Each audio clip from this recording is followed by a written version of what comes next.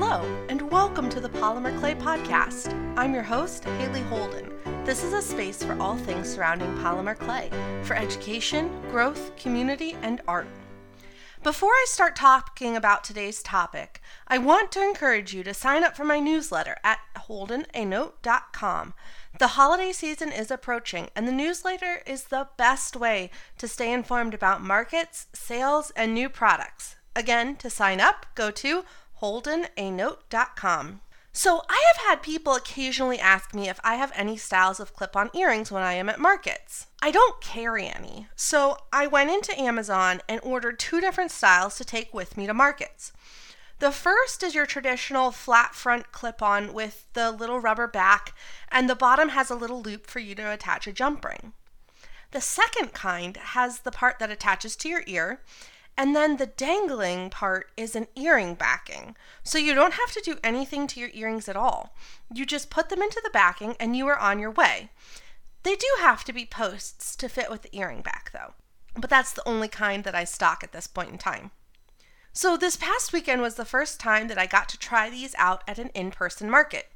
It went really well and they were really well received. I brought 2 pairs of pliers and some jump rings with me. It turned out that I didn't need the jump rings because I just used the jump rings that were already on the earrings, but I was really glad that I brought them with me in case that I dropped any. I hadn't thought about it, but having the clip-on option helps make earrings more accessible for people. So I'm really glad that I have that option now, and will be adding it as an option for the earrings on my website in the coming weeks. Because a lot of my earrings feature a polymer clay top part on the post, if the customer chooses the flat front clip-on, they lose that top portion. However, if they don't mind the little hole at the bottom of the earring, they gain another pair of earrings for someone else in their life, which I think is a pretty cool deal. Having the earring backing clip-on is nice, the dangling one that just converts your earrings, because customers can take the clip-on part of the earring and use it to convert other pairs of earrings that they might have in their collection. And this option also means that I don't have to do any work on the pieces before the customer takes them home, which streamlines my in-market process. However, I do think I will continue to offer both types of clip-ons because people do have their preferences as to which type is more comfortable.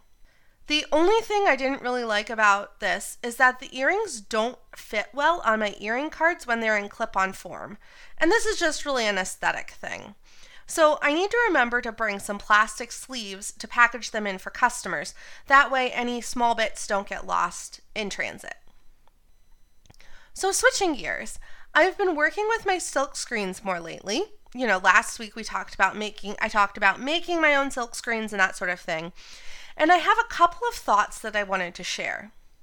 The weeding process, or removing the excess vinyl, I've gotten better at that, and I've gotten better at preparing the vinyl for my stencils.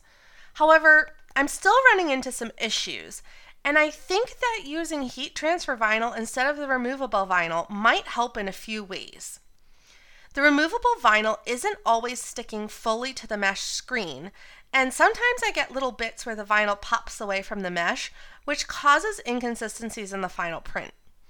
I think the heat transfer vinyl would melt just a little more into the mesh, and I hope that would solve that problem. I found a Teflon pressing mat on Amazon for a reasonable price, so I may invest in that and see if that helps the problem. I'm also wondering if the mesh I bought has too fine of a resolution, or too many threads per square inch. I love to use gold paint, and I'm wondering if the reflective glittery bits in the paint aren't getting through the mesh easily. And I'm having trouble finding the right balance of the amount of paint to how the stencil removes from the clay. Does it pull the paint or does the paint lay flat? And if it lays flat, is there a good color payoff? And I'm still figuring out what sorts of paint I want to use. I've heard that matte acrylic paint will dry great on your polymer clay. And so far that's been my experience, but I only have that in like a craft paint. And I've heard that if you use good acrylic paint, that you don't have to seal it, which would save time.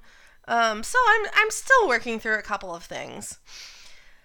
I'm not really sure, but I have some ideas on how to move forward, and I know I will be super excited when I finally get the hang of both making the stencils and creating a quality, replicable product out of polymer clay with them. And I'm excited to take you along for the journey, so hopefully you're enjoying the process as well.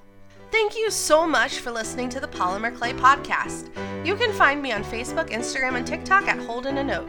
Follow us wherever you get your podcasts, and please leave a rating and tell your friends so we can grow this community. For more information and to sign up for the newsletter, please visit holdenanote.com. The music in this episode is Bright Wish by Kevin MacLeod and Compotech.com, licensed under Creative Commons by Attribution 4.0 license.